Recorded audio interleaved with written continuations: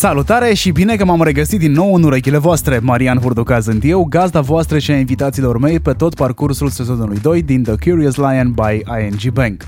Vă vine a crede sau nu, am cam ajuns la episodul 8 și cred că e cazul să vorbim acum și despre cum ne protejăm banii când vine vorba despre gestionatul lor prin online, nu doar cum îi facem și îi înmulțim. Că sună bine povestea asta cu a plăti online și a primi serviciul sau produsul cât ai zice cu cardul, vă rog, dar hai să vedem și ce implică. Înainte să trecem la treabă, să vă dau și câteva cifre despre ce înseamnă utilizarea internetului în România și ce înseamnă e-commerce, ca să setăm contextul. 87% din populația României va avea acces la internet până la finalul acestui an. Cifra a crescut foarte mult, cu 5,55% în primul an de pandemie, adică în 2020, când aveau acces la internet 85% dintre români. Segmentul e-commerce reprezintă aproximativ 2% din produsul intern brut al României, iar comerțul digital reprezintă aproximativ 12% din ce înseamnă retail, adică cu amănuntul. 45% dintre românii cu acces la internet în 2020 au făcut achiziții online, iar cifra va ajunge la finalul acestui an până la 54%.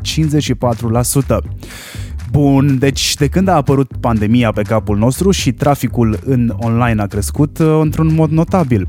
Iar acest trafic n-a fost generat doar de utilizatorii vechi care acum stau mai mult în online forțați de împrejurări, ci și de oamenii care nu erau familiarizați cu instrumentele digitale. Odată cu această masivă migrare online au apărut însă și oportunitățile pentru cei care fraudează sisteme digitale, general numiți hackeri, un termen impropriu de altfel, spune eu. Actul în sine de a frauda online se numește cybercrime și activitatea prin care previi sau repari o breșă de securitate se numește cybersecurity. Iar noi, în acest episod, fix despre asta o să vorbim, despre cum ne protejăm bunurile digitale sub formă de date personale, parole, bani și așa mai departe. Am căutat doi oameni care să ne ajute să înțelegem mai bine care sunt riscurile din online, care sunt cele mai populare metode de fraudare și care sunt recomandările pe care le putem pune imediat în practică pentru a recunoaște o tentativă de atac cibernetic și care sunt metodele prin care ne putem proteja avuția, atât cea digitală cât și cea care se translatează dincolo de ea. Episodul acesta este împărțit în două și vizează atât cetățeanul de rând cât și antreprenorul sau angajatul unei companii. Astfel că primul invitat este Florin Costache, Head of ING Regional IRM Center, IRM vine de la Informational Risk Management, iar al doilea invitat este Raluca Săceanu, Chief Operating Officer at Smartech 24/7, companie irlandeză cu pedigree autentic de cybersecurity company, dar cu accent pe prevenție și răspuns. Cum poate un om simplu să detecteze o fraudă, cum poate să se protejeze și ce are de făcut dacă totuși a devenit victimă? Doamnelor și domnilor curioși, meet Florin Costache, Head of ING Regional Information Risk Management Center. Care sunt cele mai populare metode de fraudă din ultimii aproape 2 ani de zile de când avem pandemie? Interesant, citeam zilele trecute un studiu legat de cele mai folosite metode de către hackeri și de departe se desprind două. Prima metodă este atacul de tip phishing, acel atac prin care atacatorii încearcă să obțină acces la datele noastre confidențiale, fie ele date despre card sau parole de logare în diferite aplicații. Și a doua metodă folosită sunt acele înșelătorii care au loc pe internet, prin care atacatorii impersonează diferite companii, fie ele instituții financiare sau companii de curierat, și încearcă să infecteze calculatoarele utilizatorilor cu un malware, acel software malițios, prin intermediul căruia apoi fură datele personale ale utilizatorilor. Când spunem că impersonează, spunem că practic se dau altcineva. Când spunem că fac phishing, cred că cea mai întâlnită metodă este cea în care ești scos într-un landing page, adică într-o altă pagină de internet, care seamănă cu a brandului în numele căruia ți se cer date, doar că datele alea nu ajung niciodată către brandul respectiv, ci ajung în portofoliu de date pe care un răuvoitor le vrea a strânge. Așa este. Până la urmă există o similitudine între cele două tipuri de atacuri. Fie că vorbim de impersonale sau fie că vorbim de atacuri de phishing, într-un final ceea ce fac atacatorii, așa cum ai spus și tu, copiază imaginea sau modul de comunicare al companiei respective. Fie vom primi un e-mail care arată foarte mult cu modul în care acea companie comunică cu clienții săi și nu numai, că e foarte posibil să primim astfel de mail-uri chiar dacă nu suntem clienții acelei companii, sau dacă vorbim de atacul de phishing, într-adevăr acel e-mail, acea comunicare poate să conțină un link pe care dacă utilizatorii apasă, vor ajunge pe o pagină de internet care va arăta foarte asemănător, dacă nu chiar identic, cu cea a companiei respective. Ar trebui să ne uităm la adresa pe care o accesăm. În momentul ăsta au devenit suficient de rafinați, dar nu sunt foarte mulți încă atât de rafinați încât să replice domeniul, adică brand.ro. Există tot timpul un soi de prefix sau un sufix înainte de domeniu, de .ro. Fie, nu știu, hai să luăm un exemplu concret, ING. Dacă va exista o pagină prefăcută, fake, unde ți se cer date personale, orice dată care te identifică înseamnă dată personală conform GDPR, și ai, nu știu, landing page -ing.ro, clar nu este în regulă, sau ing-ceva.ro, clar nu este în regulă. Astea sunt cele mai bune metode de a te uita să vezi dacă pagina pe care tu o accesezi este autentică sau nu. Când spui malware care infectează calculatoare, e în regulă ca cei care ne ascultă să înțeleagă că un calculator există tot timpul, fie la ei în buzunar, fie la ei pe mână. Așa este. Ca să încep cu prima parte a comentariului tău, într-adevăr sunt multe tehnici pe care le pot folosi atacatorii cibernetici pentru a ne păcăli că ne aflăm pe o pagină a unei companii. De aceea prima recomandare și cea mai importantă recomandare pe care o transmitem noi utilizatorilor este să nu apese niciodată pe un link trimis într-un e-mail. În cazul în care au de accesat aplicația de internet banking sau adresa web a unei companii, în cazul aplicației, recomandarea este să deschidă întotdeauna aplicația pe care o au instalată dintr-o sursă sigură, care de cele mai multe ori este din biblioteca de aplicații a sistemului de operare a telefonului pe care îl folosim, sau dacă vorbim de o pagină web, foarte simplu, să deschidă browserul de internet preferat și să tasteze adresa pe care o știu foarte bine. Dacă ne întoarcem la tehnicile de folosire, într-adevăr vorbim deja de atacuri puțin mai complexe. Într-adevăr, domeniul unei companii nu poate fi copiat în identic cu domeniul respectivei companii. Sunt tehnici care pot să inducă în eroare foarte ușor chiar și utilizatori mai pricepuți ale calculatoarelor, dar recomandările pentru pagina de internet sunt să verifice domeniul, să se asigure că sunt pe domeniul corect în cazul în care au apăsat pe un link și la cea mai mică suspiciune, de exemplu, nu vedem că ne aflăm pe o pagină securizată, acel HTTPS de la finalul paginii sau adresa diferă, să închidă acea pagină web și să contacteze imediat compania respectivă pentru a informa că un atac este în desfășurare. Ideal ar fi să ai pe orice device, pentru că în momentul ăsta orice device care transferă date este vulnerabil poate deveni un proxy, adică o cale de atac către cineva. Știu situații în care persoana a fost căutată de poliție și pentru că a existat o fraudă bancară din locul în care persoana respectivă se afla, adică din casa sa, și s-a dovedit ulterior că de fapt un hacker a rutat un atac prin frigider și așa și-a desfășurat atacul, doar că de fazan, cu ghilimelele de rigoare, a picat persoana în cauză pe care poliția a ridicat-o. E în regulă să înțelegem că metode de securitate sau de securizare, mai bine zis, a asset-urilor digitale există. O să vorbim despre ele imediat și e în regulă să conștientizăm că inclusiv pe telefoane putem să instalăm soluții de cyber security. Clasicele antivirusuri, care nu se mai numesc antivirusuri pentru că fac mult mai mult de atâta, se pot găsi inclusiv pe telefoane și e de recomandat să se întâmple asta. Dar dacă ți-ai instalat un soft de genul ăsta, pe de altă parte, din nou, e bine de înțeles că de fapt nu te protejează de totul, ci tot tu ești prima persoană care trebuie să se protejeze. Metoda asta de securitate este doar una în plus în caz că ție îți scapă ceva pentru că n-ai fost atent sau pentru că nu ai cunoscut. Așa este. Recomandăm instalarea de soluții de securitate pe dispozitivele pe care le folosim în mod uzual. Și așa cum ai spus și tu, antivirusul ne protejează, la fel ca dacă facem o paralelă cu contextul pandemic în care ne aflăm, și un antivirus ne protejează la fel cum ne protejează un vaccin de acele variante de virus care sunt deja cunoscute și în circulație. În cazul în care apare o nouă variantă de virus sau dacă ne întoarcem în paralela tehnică de malware, acesta nu va fi detectat, cel puțin nu imediat, de către soluția de antivirus.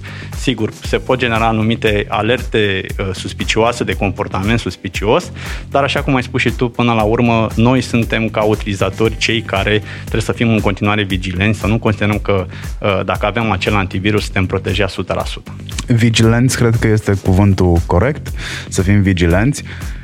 Pentru că noi, utilizatorii, suntem prima breșă de securitate pe care o are un sistem, iar un sistem este la fel de puternic precum cea mai slabă verigă din el. Cea mai mare temere când vine vorba despre plăți online pentru e-commerce și nu numai, este că mi se sparge contul sau mi se sparge cardul sau mi se iau banii de pe card.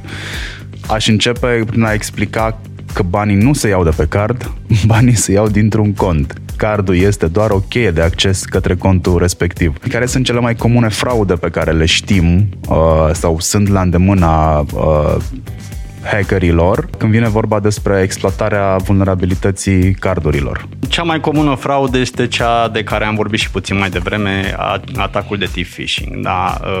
Așa cum spui și tu, cardurile au atașate un cont care este parte dintr-o aplicație de internet banking. Aplicațiile de internet banking sunt reglementate atât la noi în țară cât și la nivel internațional. Există o multitudine de legi și de directive, cum ar fi directiva europeană a plăților 2, așa numitul PSD2, prin care toate aceste aplicații de internet banking au un nivel ridicat de securitate verificat în mod uzual de către autorități. Tocmai de aceea atacatorii, cum ai spus și tu mai devreme, își concentrează atenția asupra cele mai slabe verigi în lanțul de securitate, care suntem noi, oamenii, noi utilizatorii. Și cel mai facil mod de a intra în posesia datelor de card sunt, pe de-o parte, phishing-ul și pe cealaltă parte acele înșelătorii de care am vorbit, da? Care se manifestă prin diferite moduri de atac. Fie că primim acel e-mail prin care avem linkul la care dacă ne ducem ni se vor cere datele de card sub diferite pretexte care vor invoca un motiv de urgență.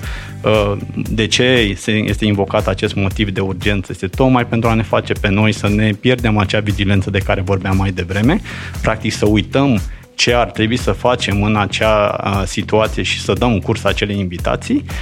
Sau dacă ne uităm la altă tipologie de fraudă care este activă în continuare în mediul din România, sunt acele înșelătorii de pe site-urile de licitații în care diferiți utilizatori sunt contactați de alți utilizatori pentru a cumpăra un produs și li se cer datele de card pentru a primi bani. Când spunem site-uri de licitații, ne referim practic la site-urile unde se vând produse folosite.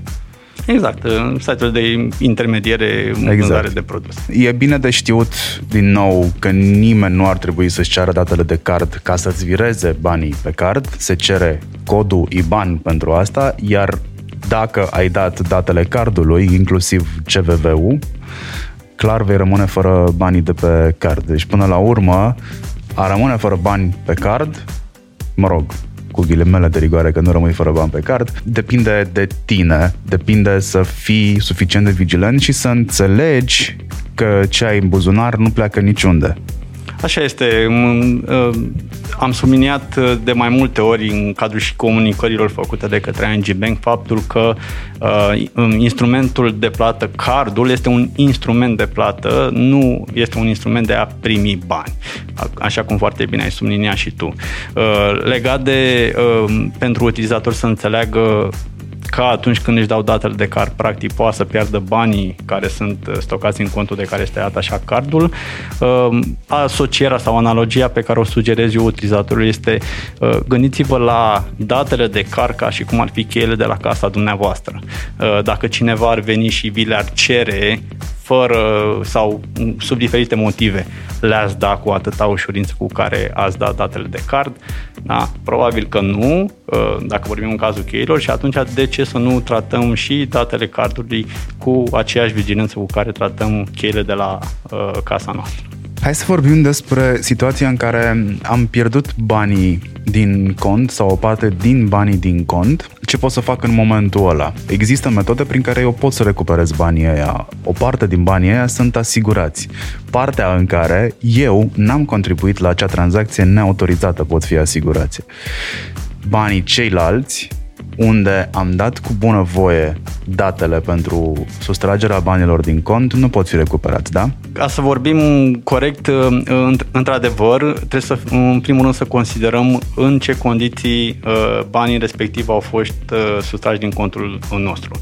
Dacă nu au fost ca urmare a unei operațiuni pe care, din lipsă de vigilență sau dintr-o întâmplare nefericită, nu am fost atenți că am autorizat de fapt o tranzacție și practic am dat atacatorilor toate elementele de autorizare a respectivei tranzacții, în cazul acesta șansele de recuperare scad pentru că conform protocolelor diferitelor companii de plată, odată tranzacția autorizată de către utilizator, ea este considerată validă și din acel moment depinde doar viteza de reacție a utilizatorului, dacă reușește să blocheze cardul sau să ia legătura la timp cu procesatorul plății, care poate să fie o bancă sau un alt procesator, și să oprească acea tranzacție.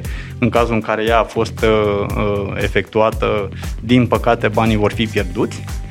Dar dacă vorbim de o activitate care nu a implicat o acțiune din partea utilizatorului, și să dăm un exemplu, poate o companie terță pe care am făcut o plată acum ceva timp este compromisă, da, este victima unui atac cibernetic și datele noastre de card sunt compromise de la acea companie, atunci este posibil ca acei bani să fie recuperați. Iar asta o confirm eu, pentru că am recuperat banii în câteva ore, în momentul în care au fost făcute niște plăți neasistate și neaprobate de mine. Partea bună este că instituția bancară a observat mai repede decât mine că pleacă niște bani din cont, a suspendat plățile, a eliminat cardul din toate aplicațiile de payment. Poate că singura chestie trecută la capitolul inconvenient ar fi că trebuie să mergi până la sucursală, să dai cu subsemnatul pe bună că vrei să suspenzi plata aia și să nu plece mai departe banii, după care trebuie să mergi la poliție și să declari că ai fost fraudat, te întorci cu numărul de înregistrare, iar banii vor fi repuși în contul tău până când investigația băncii va ajunge la finalitate și se va decide cu dovezile aferente dacă ai contribuit sau nu la fraudarea respectivă. Când spun dacă ai contribuit sau nu, orice instituție din orice țară va considera că este de datoria ta să te informezi. La fel cum nu poți să-i spui polițistului pe stradă că triunghiul ăla roșu din intersecție tu n-ai știut ce înseamnă, erai la volan. Era treaba ta să știi ce înseamnă codul rutier. E o mică paralelă pe care puteam să o fac ca să înțelegem mai bine despre ceea ce vorbim. Povestește-mi despre cărăușii de bani. Cărăușii de bani sunt acei oameni, acei utilizatori care cu bună știință sau nu, cad victimă acestui mod de a fi înșelați. Practic, acestora li se prezintă faptul că prestează poate un job valid, există chiar și anunțuri de angajare pe diferite platforme prin care aceștia sunt recrutați și ei nu fac decât să intermedieze niște transferul unor sume de bani în schimbul unui procent din suma respectivă. Evident, transferul acestor bani având scopul de a face pierdută urma unor bani care sunt obținuți în urma unor infracțiuni, înșelătorii, atacuri cibernetice. Deci, practic, vei prinde intermediarul, dacă îl vei prinde, nu și făptașul. Da, de cele mai multe ori sunt doar niște intermediari, mai ales dacă vorbim în acest context, dar și înainte, oameni poate care sunt localizați în alte state, în alte părți ale globului decât de unde sunt atacatorii și, într-adevăr, a dat de urma adevăraților infractori este foarte greu, dacă nu chiar imposibil. Este cazul să îmi spun că mie nu mi se poate întâmpla asta? Că n-am nimica de ascuns, că n-am nimica de protejat și mie nu mi se poate întâmpla asta, n-am cum să intru pe radarul cuiva? Nu cred că în momentul de față mai poate cineva să spună că nu mi se poate întâmpla. De ce? Cel mai simplu exemplu este iar atacul de tip phishing. Practic, percepția generală este că în momentul în care o companie este subiectul unui atac de tip phishing, are ea o problemă de securitate. În realitate este ca și cum cineva ar da un anunț la ziar, cum că eu, ca individ, vând un anumit produs. Asta fac și atacatorii. Ei se folosesc de o bază de date de e-mail-uri care de cele mai multe ori este publică atunci când au loc diferite incidente de securitate. Practic se tranzacționează. Se tranzacționează, dar în unele cazuri ele sunt chiar puse la dispoziție în urma unor incidente majore, sunt disponibile pe internet. Da. Și atacatorii nu fac decât să trimită e-mail-uri nesolicitate către întreaga acea bază de date de e-mail-uri. Tocmai de aceea, spuneam mai devreme, și non-clienți al unor companii vor primi aceste e-mail-uri. Asta înseamnă că oricare dintre noi putem, la un moment dat, și cu siguranță că de-a lungul timpului am primit e-mail-uri malițioase pe care poate le-am ignorat tocmai din motivul spus mai devreme, nu eram clientul acelei companii sau utilizatorul acelei aplicații.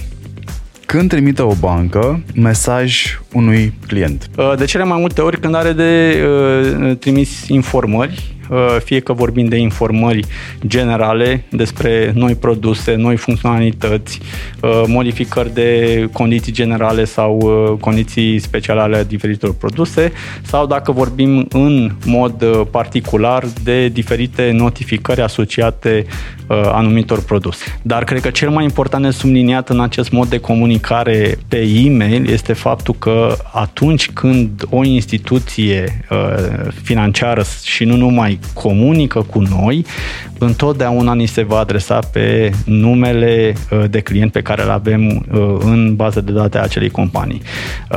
Da, de ce spunem asta? Pentru că în cazul atacului de tip phishing, atacatorii întotdeauna vor folosi un apelativ generic, pentru că ei nu știu care este identitatea persoanei din spatele unei adrese de e-mail. Cred că una dintre metodele foarte bune de a face prevenție este să te întrebi dacă avea sens să primești tu mesajul ăla.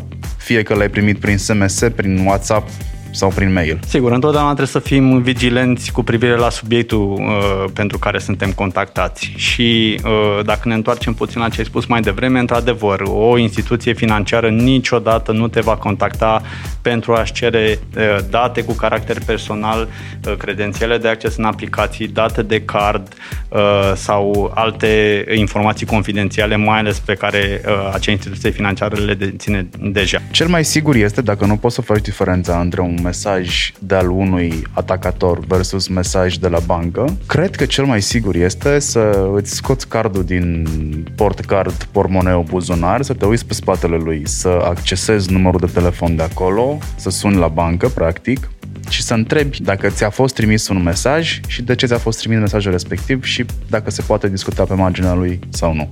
Așa este. În orice moment în care avem o suspiciune că o anumită interacțiune, indiferent de canalul pe care are loc, e-mail, SMS, telefonic, este suspicioasă, recomandarea este întrerupeți acea comunicare și contactați instituția respectivă, indiferent că e o bancă sau orice altă companie, prin canalele oficiale, care sunt numere de telefon afișate fie pe cardul bancar sau chiar pe site-ul instituției, da, precum și celelalte date de contact de pe site-ul oficial pe care, cum spuneam și mai devreme, îl tastăm cu mâna noastră în browserul preferat. Ce șanse sunt ca eu să conving pe cineva care este temător în ceea ce privește plățile online sau plățile cu cardul chiar, ca eu să-l conving că aceste plăți sunt sigure de fapt? Cred că depinde pe de o parte de nivelul de informație la care are acces persoana respectivă. Uman ne este teamă de ceea ce nu înțelegem,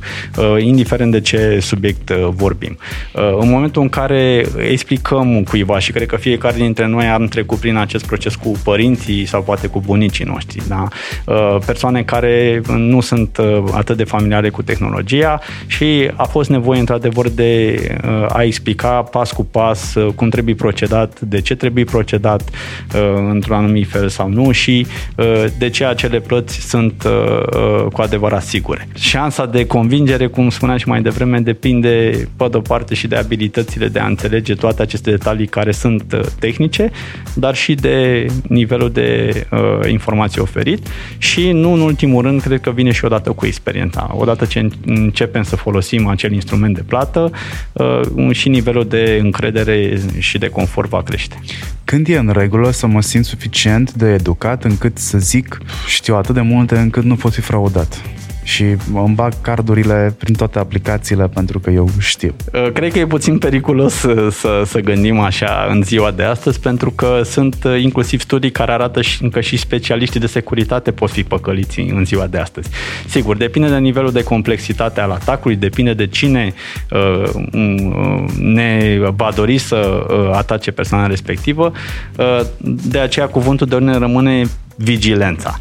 Există diferite metode prin care nivelul de încredere și de relaxare, dacă vrei, poate să crească. De exemplu, folosim un card virtual atașat unui cont pe care îl alimentăm doar în momentul în care facem plata respectivă. Sau folosim cardul ăla o singură dată. Desigur. Dar sunt diferite metode. Dar deja vorbim de metode complexe pentru utilizatorul general.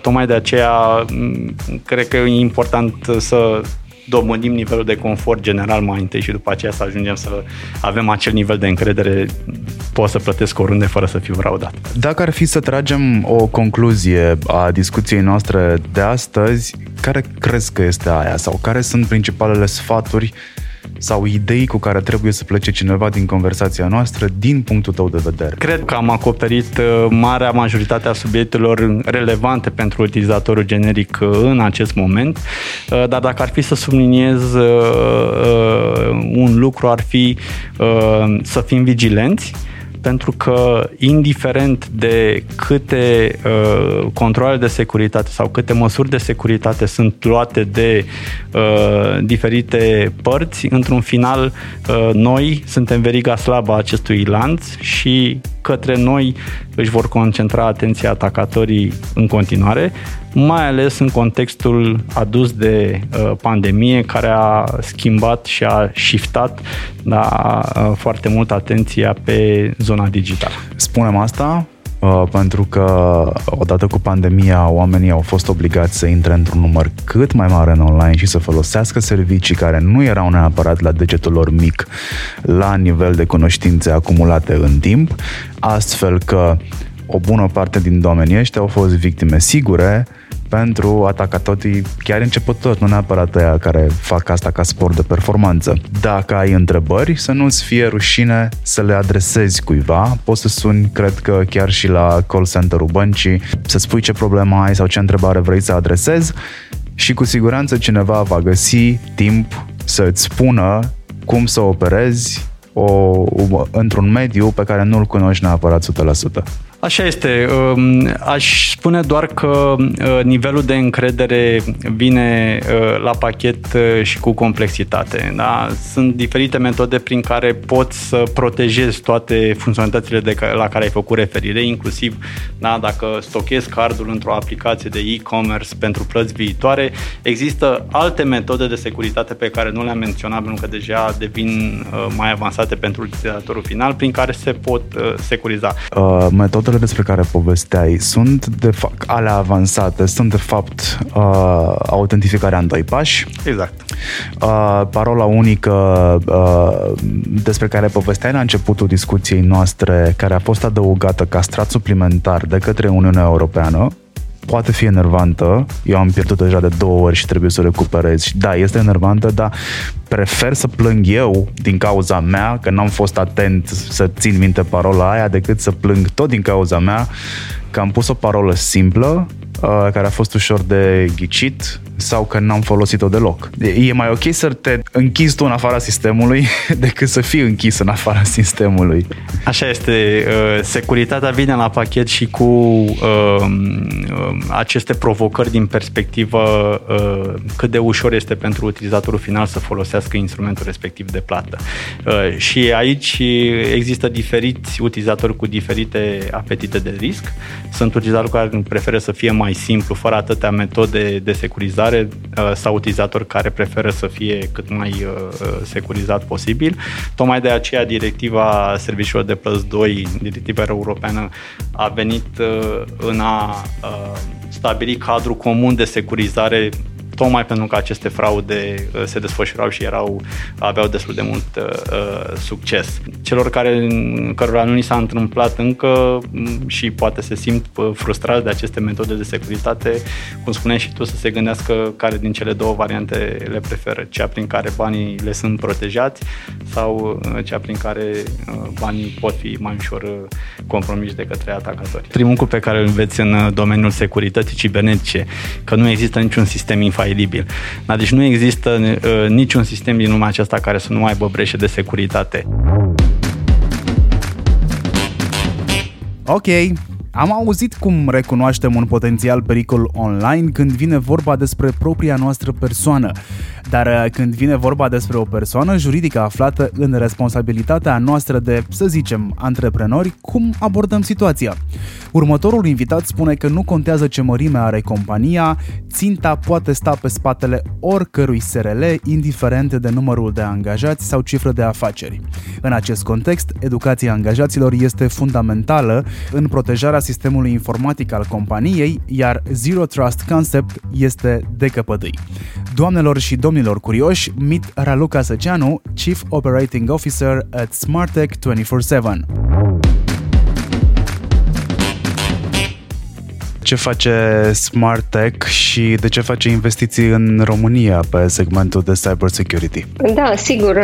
Smartech este o companie de securitate cibernetică, purely cybersecurity. Noi oferim servicii și produse de securitate încă din 2013, iar din 2018 am intrat pe piața din România, am inaugurat un SOC, adică Security Operations Center în București, unde momentan avem ca angajați aproximativ 60 de specialiști. Pe scurt, noi ajutăm organizații din toată lumea nu numai să facă față atacurilor cibernetice, dar și să le prevină cu monitorizare a sistemelor și rețelelor 24/7 și incident response. Și de ce România? Există foarte mult talent în România, ceea ce este destul de greu de găsit în Irlanda.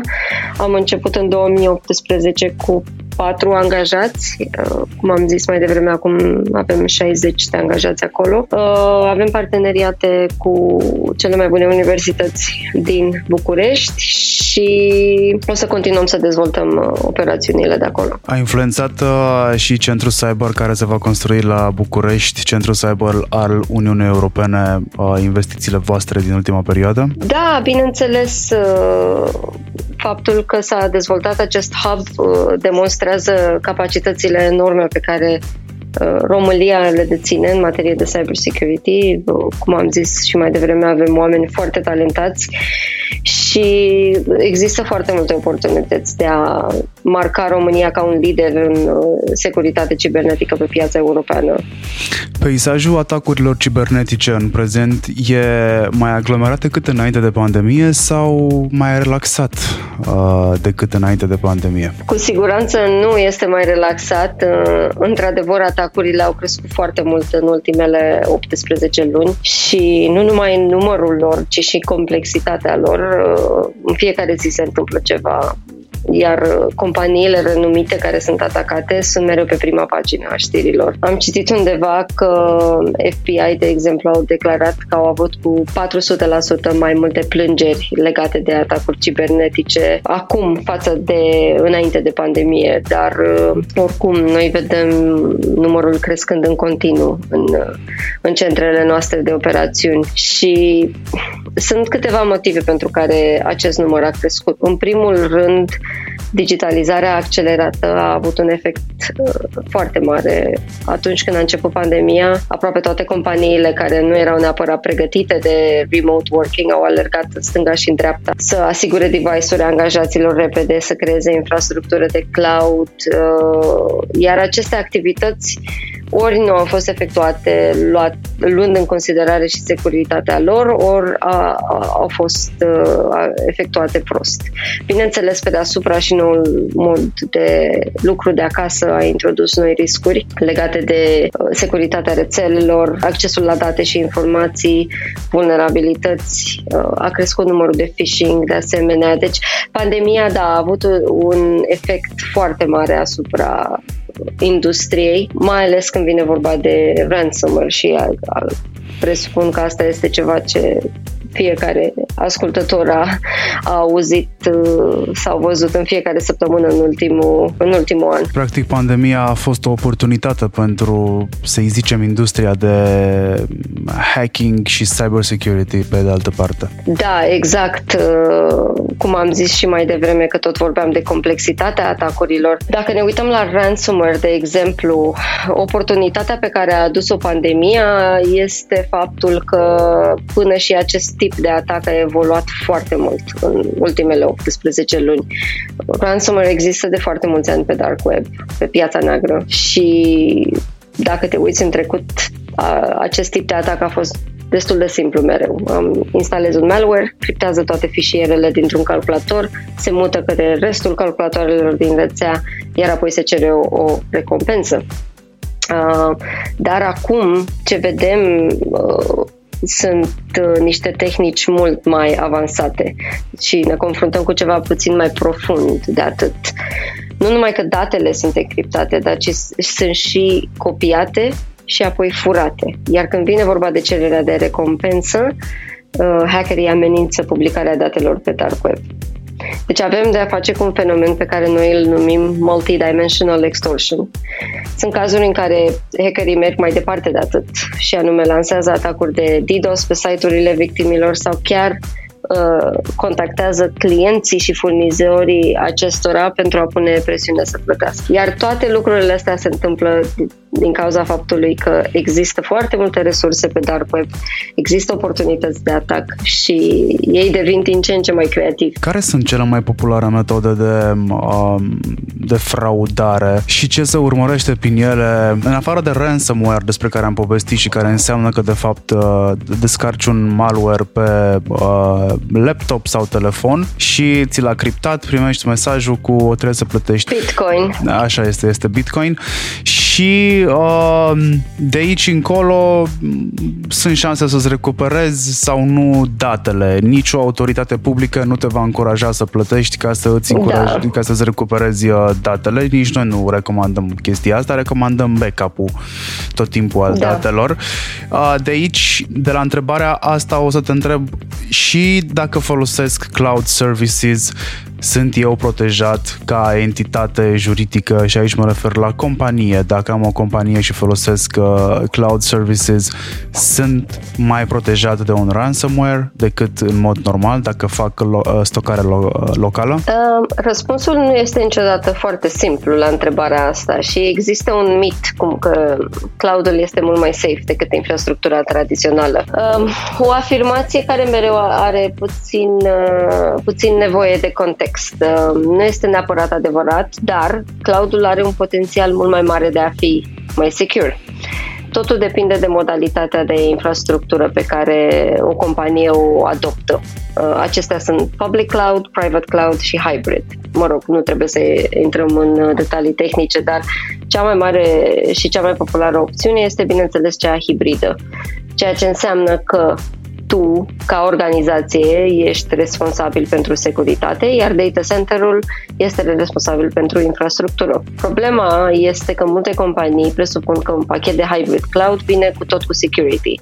Dar, în majoritatea cazurilor, clienții data center-urilor trebuie să se asigure că traficul este protejat, că traficul este inspectat, că evenimentele de securitate sunt monitorizate, că există polițe de acces, access control corespunzătoare și așa mai departe. Deci undeva responsabilitatea revine tot companiei să se asigure că metodele de a securiza cloud-ul sunt acolo. Care sunt cele mai populare metode de fraudare? Dacă tot am vorbit de ransomware, o modalitate de a intra cu ransomware într-un sistem este, bineînțeles, phishing și toată lumea cred că primește cel puțin 10 mail-uri de phishing pe săptămână, chit că se duc în junk sau nu. Iar prin phishing se urmăresc lucruri precum fur de credențiale, pentru fur de identitate sau, cum ai zis mai devreme, pentru a fura detalii financiare, detalii legate de contul bancar, de card și așa mai departe. Dar phishing-ul este la fel o metodă foarte bună de a executa atacuri de malware sau de ransomware. E ceva ce afectează pe absolut toată lumea, în viața personală cât și profesională. Atacurile de tip phishing sunt cred că cele mai multe sunt targetate către utilizatorii de bănci. O altă metodă populară este smishing, ceea ce înseamnă SMS phishing. Smishing funcționează destul de similar cu phishing. Diferența constă în mijlocul prin care primești linkul malițios, acesta fiind prin SMS. Iar că tot vorbeam de pandemie, este o metodă foarte, foarte populară, mai ales acum că toată lumea lucrează de acasă și petrece mai mult timp acasă și așteaptă pachete de la companiile de livrare și hackerii sau, cybercriminals au folosit aceste oportunități pentru a fura detalii bancare prin SMS. Cam toate companiile sunt, de la Fan Courier până la Cargus și altele. Chiar dacă ești client sau nu, până la urmă îi spune phishing pentru că e un soi de pescuială, literalmente. Cineva o să pice la un moment dat dintr-o multitudine de mail-uri, dai 10.000 de mail-uri într-o lună, cineva tot pică. Vigilența cuiva n-are cum să nu fie înșelată, că până la urmă la asta se rezumă la a înșela vigilența. Dar întrebarea este cum reduce riscul unei breșe de securitate și implicit al unui atac cyber. Da, este o întrebare foarte bună și primul lucru pe care îl zic mereu când sunt întrebat acest lucru este că în ziua de astăzi companiile nu trebuie să subestimeze valoarea lor pentru hackeri. Nu mai contează ce mărime are compania, ce informații deține, dacă este în supply chain-ul unei alte companii și cât de importantă este continuitatea operațiunilor, toată lumea este un target. Iar un prim sfat este acela de a implementa măsurile de bază, de a începe cu sisteme de anti-phishing, de educare a angajaților, programe de securizare a parolelor, antivirus, firewall. Depinde de mărimea fiecarei companii, bineînțeles, dar am observat cazuri în care, de exemplu, atunci când s-a trecut la remote working, multora angajați li s-a permis folosirea laptopurilor proprii, ceea ce este un risc enorm pentru companii, pentru că acele laptopuri sau, alte dispozitive nu fac parte dintr-un sistem centralizat și controlat și asta înseamnă că nu sunt protejate corespunzător. Ai zis mai devreme când am vorbit despre ransomware backup. Backup-ul este foarte important. Companiile care sunt victimele unui atac de ransomware și nu fac backup în mod corespunzător, din păcate rămân fără acces la informațiile lor. Chiar dacă plătesc sau nu, riscul de a rămâne fără acces este totuși destul de mare. Cum am zis mai devreme, criptarea informațiilor nu este neapărat singurul cel al unui atac de ransomware, ci și întreruperea operațiunilor. Dacă ne gândim la spitale, ele nu își pot permite niciun fel de întrerupere. În mai anul acesta am avut cel mai mare atac cibernetic asupra spitalelor în Irlanda. Toată rețeaua noastră a fost atacată de ransomware și s-a văzut într-adevăr efectul pe care l-a avut negativ. Anumite spitale nu și-au mai putut continua tratamente, nu au putut servi pacienții cum trebuie. Au fost cazuri destul de dramatice. Multe spitale au fost șocate cât de mult depind ele de tehnologie, pentru că nu au avut nici măcar asta, nu au avut nicio modalitate de a ține un log de pacienți, să vadă cine trebuie să vină, ce tratament, de exemplu, dacă te uiți la chimioterapie, cât trebuie pus în tratament și așa mai departe. Au depins doar de calculatoare și și-au dat seama cât de dezastros a fost totul. Ai zis de educația angajaților. Unde ai plasat educația angajaților pe scara priorităților în a lua măsuri de safety pentru sistemul tău informatic? Păi aș zice că educarea angajaților când vine vorba de cyber este fundamentală. Angajaților trebuie să li se spună în mod explicit impactul potențial pe care îl poate avea un incident asupra operațiunilor. Ei trebuie să înțeleagă că fiecare persoană are un rol important în a proteja compania de aceste atacuri și eu mereu zic, un pic de paranoia când vine vorba de cybersecurity nu este neapărat ceva rău. Unde greșesc mulți angajatori este în a crede că unul la mână nu li se poate întâmpla lor nimic și doi la mână angajații știu cum să se protejeze de atacuri, mai ales dacă aceștia lucrează în IT. Când vine vorba de educarea angajaților, trebuie tratat acest proces cu puțin mai multă seriozitate. Nu este suficient să trimiți, de exemplu, un mail o dată pe an sau să-ți înscrii angajații la un curs și apoi să uiți de asta.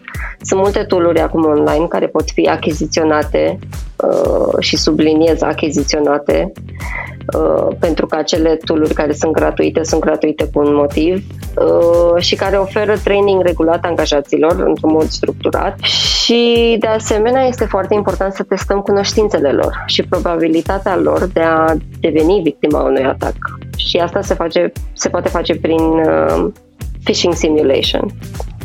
Dar, dacă pot să mai continui cu ceva, este foarte important să îi împuternicim pe user să poată raporta mail-uri care par a fi rău intenționate. Pentru că dacă ei nu înțeleg ce înseamnă phishing, nu își dau seama cum pot să observe, de exemplu, un caz de spear phishing care este mult mai targeted, compania nu poate să aibă o metodă bună de a se proteja, pentru că nu va înțelege niciodată câte mail-uri primesc, ce sunt, care este probabilitatea ca angajaților să cadă victime acestor atacuri. Deci ei trebuie să știe și cum să le raporteze. Cum aflu nivelul de securitate la care se află compania mea? Asta e o întrebare foarte bună și de fiecare dată când prezint un topic de cybersecurity, la sfârșit am un slide pe care pun anumite cuvinte, ca să zic așa, și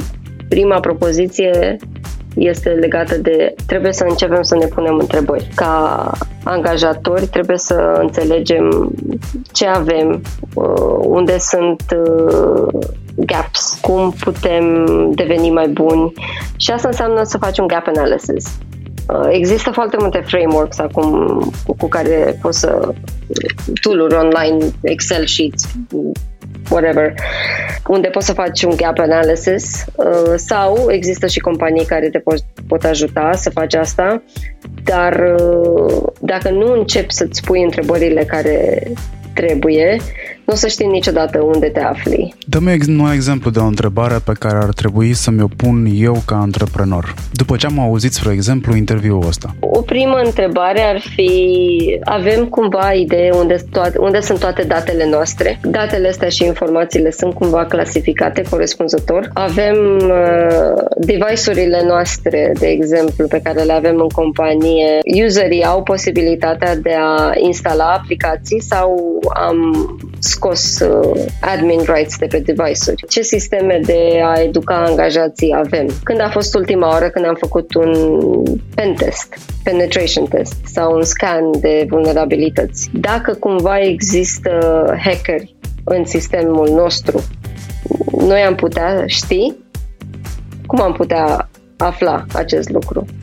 Genul ăsta de întrebări. Pot măsura și un return of investment al investițiilor pe care eu le fac în cybersecurity? Da, cu siguranță. De exemplu, să zicem că, nu știu, vorbim de o companie care are 1000 de angajați și au 10 persoane în IT, iar din acele 10 persoane, 2 sunt în security și încerc să-și facă singur operațiunile de cybersecurity, dar din păcate nu este suficient. În momentul în care implementezi anumite produse și servicii de cybersecurity, te poți uita în primul rând la timpul economisit, în al doilea rând, de exemplu, dacă ai cybersecurity insurance și polița ta de asigurare este, hai să zicem, nu știu, 1.000.000 de euro anul acesta, anul viitor, dacă implementezi un Security Operations Center sau anumite sisteme de protecție, polița poate să scadă foarte mult, cu până la 30%. Asta este un immediate return on investment. Ok. Hai să vorbim despre un concept pe care îl aud din ce în ce mai des în ceea ce privește industria voastră, Zero Trust. Da. My favorite thing right now. Zero Trust este un concept care a fost inventat acum câțiva ani și a devenit din ce în ce mai popular acum datorită faptului că sunt din ce în ce mai multe atacuri mai sofisticate. Dacă ne uităm ce s-a întâmplat cu SolarWinds, Microsoft, Kaseya, supply chain attacks. Asta ne-am notat acum pe caiet. Da, Zero Trust se bazează pe principiul trust nothing și a aloca acces doar userilor și sistemelor care sunt autorizate. Nu este foarte ușor să implementezi o metodologie de Zero Trust, dar trebuie început undeva. Zero Trust nu înseamnă că te apuci să scoți tot ce ai, să dai la o parte și implementezi Zero Trust. Nu. Se bazează pe a-ți extinde capabilitățile pe care le ai. Și eu cred că este ceva destul de interesant și complicat și cred că vom avea nevoie de un episod întreg pentru asta. Eu sunt dispus oricând să mai fac încă un episod pe cybersecurity, că văd că cumva devine my favorite topic și îl abordez ori de câte ori am ocazia. Vorbeam despre a educa angajații, am văzut cum aș putea să-mi educ angajații, dar cum îmi dau seama care este cea mai slabă verigă care îmi compune mie sistemul? Da, sigur. Și modalitatea prin care îți poți da seama este prin a face un gap analysis. De exemplu, dacă e, să zicem, nu știu, că ești o bancă și ca o bancă din orice țară vrei să implementezi un sistem de cybersecurity care se bazează pe NIST sau pe ISO 27001, prin a face un gap analysis, și asta înseamnă 60-100 de întrebări în care îți măsori un pic toate măsurile de protecție, poți să-ți dai seama unde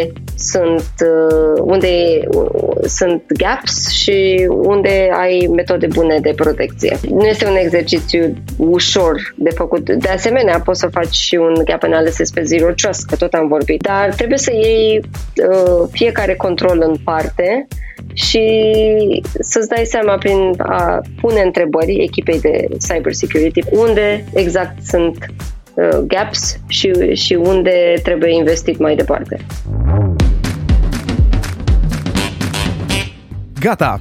Am ajuns la final. Sper că v-ați notat tot ce era de notat și că dați episodul ăsta părinților, fraților, bunicilor, prietenilor, antreprenorilor pe care îi știți voi și chiar angajatorilor voștri. Nu pentru că cyber security este unul dintre subiectele mele preferate, ci pentru că acest episod ajută la înțelegerea primilor pași pe care trebuie să-i faci într-o lume deja extrem de digitalizată și a căror perspective nu vor mai fi niciodată în registrul analog al evoluției noastre. Mă bucur că am avut ocazia să vă fac aceste informații accesibile, la fel cum mă bucur și de fiecare mesaj pe care mi-l dați după fiecare episod. Mă găsiți în continuare online dacă tastați numele meu în bara de search, numele meu fiind Marian Hurducaș, și îmi spuneți în privat cum vi s-a părut acest episod și dacă aveți sugestii pentru următoarele. Colegii mei de la ING așteaptă și ei feedback-ul vostru, pe care vă asigur că îl prețuiesc corespunzător. Nu uitați de like, love, follow sau subscribe pe canalele pe care ascultați The Curious Lion by ING Bank și că orice share este binevenit și înseamnă susținere și apreciere pentru echipa de producție din spate. Acestea fiind zise, învățate și notate, Marian Hurducaș sunt eu și vă mulțumesc că ați stat împreună cu mine și la acest episod. Până data viitoare, rămâneți cel puțin la fel de curioși. Bye bye!